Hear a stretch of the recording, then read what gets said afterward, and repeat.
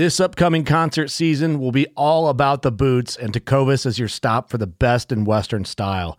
Tecovas has seasonal and limited edition offerings this spring and summer, including men's and women's boots, apparel, hats, bags, and more. All Tecovas boots are made by hand in a time-honored tradition with timeless styles that are always on trend. And Tecovas has first wear comfort with little to no break-in period. It's hard to find this level of comfort paired with this level of style.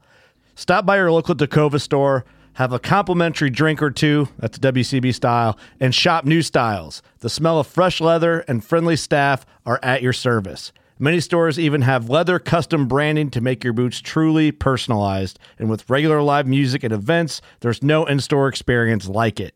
If you can't make it into a store, just visit tecovas.com. That's TECOVAS.com. They offer free shipping on all boots, as well as free returns and exchanges, and ship right to your door. Go to tecovas.com and find your new favorite pair of boots today.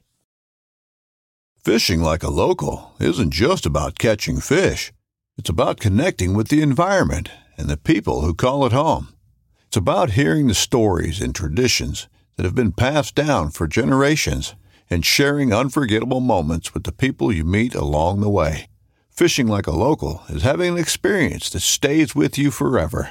And with Fishing Booker, you can experience it too, no matter where you are.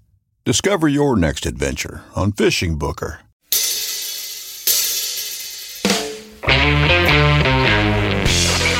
Hello and welcome to the Truth from the Stand Deer Hunting Podcast. I'm your host, Clint Campbell, and you're listening to episode number 91, brought to you by Wicked Tree Gear.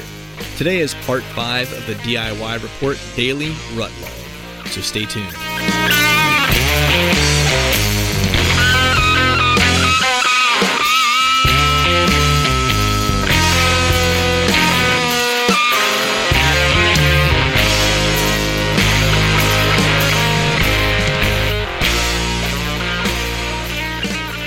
All right, welcome back to another episode of the Truth from the Stand Deer Hunting Podcast. This is the Rut Log, the Daily Rut Log, and I think that we are covering days 6 and 7. So this is a twofer. I'm going to be quite honest with you. I passed out last night, or passed out the day before, and didn't get a chance to record.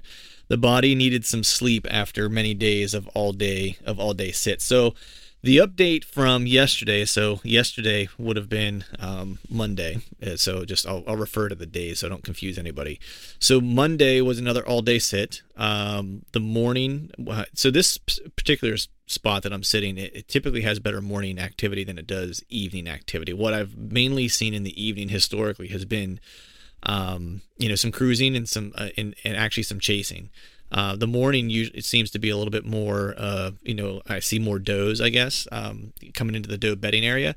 And then there'll be bucks that kind of are strategically coming out to kind of check those doe bedding areas. I don't know that I would classify it as cruising necessarily. It seems like they come out with an intent and a plan. They're not just kind of, willy-nilly. They're definitely heading to this one particular doe bedding area and checking it out. But I think I'm starting to maybe put another puzzle piece of this place together, and I'll talk about that here in a second. But so early in the morning, had a doe come in, had the wind in my favor pretty much all morning, had a semblance of an easterly wind to a certain degree. And then wouldn't you know, as soon as this doe starts coming down the trail or coming toward me, the wind just switched for whatever reason. And it switched for maybe a total of 3 minutes before it went back to its prevailing wind.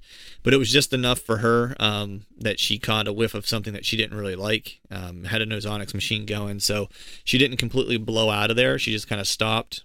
I saw her put her nose in the air, kind of do a little scent checking or do a little scent checking of her own, and just kind of started backing up and walked back the way she came, and then cut into the timber right behind me and went in behind me. So she didn't really spook out of there and blow out, so I wasn't too concerned about it, to be honest with you. The rest of the day was pretty blah, actually. There wasn't a whole lot of activity, not a whole lot going on until later in the afternoon, and I was just kind of standing up, was leaning back into my saddle, and was just kind of watching the brush that was on the opposite side of the tree where the bucks usually come from, where that buck came from on the opening or the first morning that I was in the stand that I drew back on. And for whatever reason, I happened to look over to my right, and there's this drainage that kind of cuts off the area that I'm sitting in to the to the other side of the drainage. It's full of, green briars and brush and stuff like that you can't really see through, but you have small little pockets or windows that you have a little bit of visibility. And so I was watching, for whatever reason, I just kind of happened to glance over there and saw some, movement caught my eye. So I kind of took a closer look, and, what I thought I saw was the rear end of a deer. And sure enough, like, it moved, and then the head turned, and then I saw, antlers. Got to look at the antlers, long enough to know that it was definitely a shooter. I couldn't tell you whether it was an 8 point, 10 point, 9 point, whatever the case is. All I saw was his right side, his main beam, and his, I guess it would be his G2 and G3s. So it was a nice deer regardless. I got pretty excited. So I hit the grunt tube, and so just to go back historically, the last deer I killed in this area 2 years ago kind of played out the same way, where he was bedded on the other side of that drainage, and then I ended up blind grunting him in. I think I've told this story before, and he came in. This almost was set up the same way, where I'm not sure if this deer was bedding over there or not, but I saw him. He was in probably roughly around the same area. As soon as I saw him, I grunted, and he turned and was looking like he was coming. And I was thinking to myself, I was like, you got to be kidding me. This is going to play out, 2 different years that I've hunted this particular area, and 2 different times I've had a buck in the same general area that I'm going to end up grunting in and get an opportunity at. And then for whatever reason, it looked like he turned and started coming toward me. So I grabbed my bow, clipped my release on, and was waiting, and nothing. Never showed up. So I'm not quite sure what was, what had happened. I don't know that it was necessarily one of the deer that I had on camera, but he was the caliber of the 2 deer that I have on camera that are really nice. So he was a shooter, no doubt. Was bummed out he didn't make his way over to me, and I'm not 100% sure why. Like, so my theory is that he either, and this is just a theory, and I'm by no means an expert here, but my theory is he either was kind of not tending a doe, but was following a doe in a very gentlemanly kind of way, not really pushing her, but just kind of, tracking behind her. And that they came through that doe bedding area low, and I wasn't able to see him until he got, up to that little window that I could see him through. So that's the one idea.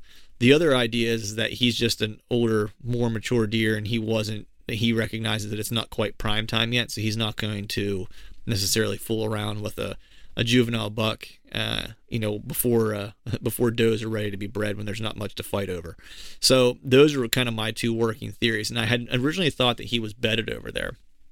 And so my plan was to kind of maybe possibly set up on, what I'm kind of referring to as possibly his rut bed, since I've had 2 different deer in the same area kind of, react similarly. And so today I actually got down, since, today, precursor here, or a little foreshadowing, is that, today was pretty much a bust. So 0 deer all day. So that's the update for today, which is Monday. But, my plan was to get down today out of my tree stand just a little early, since it was basically a bust and the weather was kind of, cruddy. It was warm, rained last night, which is fine, but it was kind of, I think the high was 62-ish or 64 today, which is pretty crummy. So I decided to get down with just a little bit of light left, because I wanted to go over to the other side and just kind of see if I could find a tree to get my saddle into and set up possibly over an area where he's bedding, or bucks are bedding during the day. Because yesterday was an east wind, Monday was an east wind, which means that all the scent from the doe bedding area is going to blow right into where that deer was potentially, bedded down.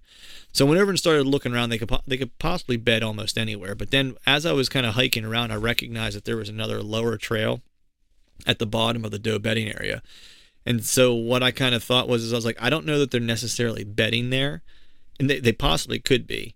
Or they're possibly working that secondary trail in evenings.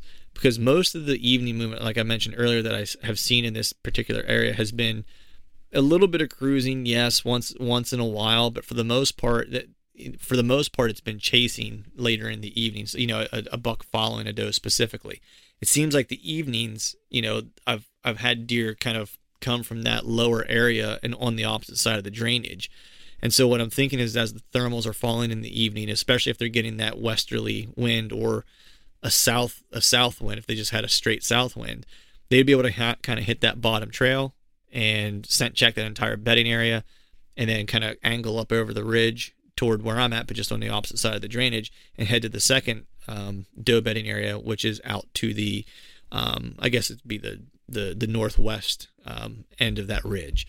So that's kind of what I think is happening. So my plan tomorrow is we're supposed to have some crummy rain in the morning, and I don't think it's supposed to ease up till like 8 o'clock ish. I'm not necessarily against hunting in the rain necessarily, but not a big fan of it whenever it's going to be almost 60 degrees. So I think what I'm going to do is I'm going to probably catch a little bit of well-deserved sleeping just a little bit, get out early-ish, or later in the morning, I guess, early afternoon, and set up another set on that lower trail that they're kind of using and cruising the bottom part of that doe bedding area. So that's kind of the plan for tomorrow. I'm hoping that big hoss decides to take that same kind of route tomorrow, and hopefully the game plan works out. But that's the update for today. Chad, unfortunately, isn't here at the moment, so we'll catch up with him whenever he is back tomorrow. And Tate's hunt was a bust as well. Zero deer. He did have some people training dogs near him, though, and we'll catch up on that here in the not-so-distant future. But that's the update for today. Hopefully tomorrow is a good day. Hope you guys are having some luck in the field, and hopefully the rut is cranking for you all, and we will talk to you tomorrow. All right, folks, that is a wrap for today's show. We'd like to thank all of you for listening, and if you haven't yet, please head over to iTunes and leave us a 5-star rating. Also, be sure to subscribe to the podcast. We'd be super appreciative if you'd be able to do those two things for us. And before we shut this thing down, I need to give a big shout out to our partners that continue to help us make this podcast possible. Wicked Tree Gear, Exodus Outdoor Gear, Trophy Ridge, Ozonics, Obsession Bows, Tecumani Seed, Glacier Coolers, Ramcat Broadheads, Trophy Taker Rests, and Dead Downwind. And until next time, we'll see y'all. November's on my heels, makes me proud, makes me steal. I could show you through the door, I ain't welcome anymore. And long time coming, if it all, it takes a special knowing to color for damaged heads, broken letters. Rationalize yourself in numbers, but I gotta get away from here. Gotta get away from here.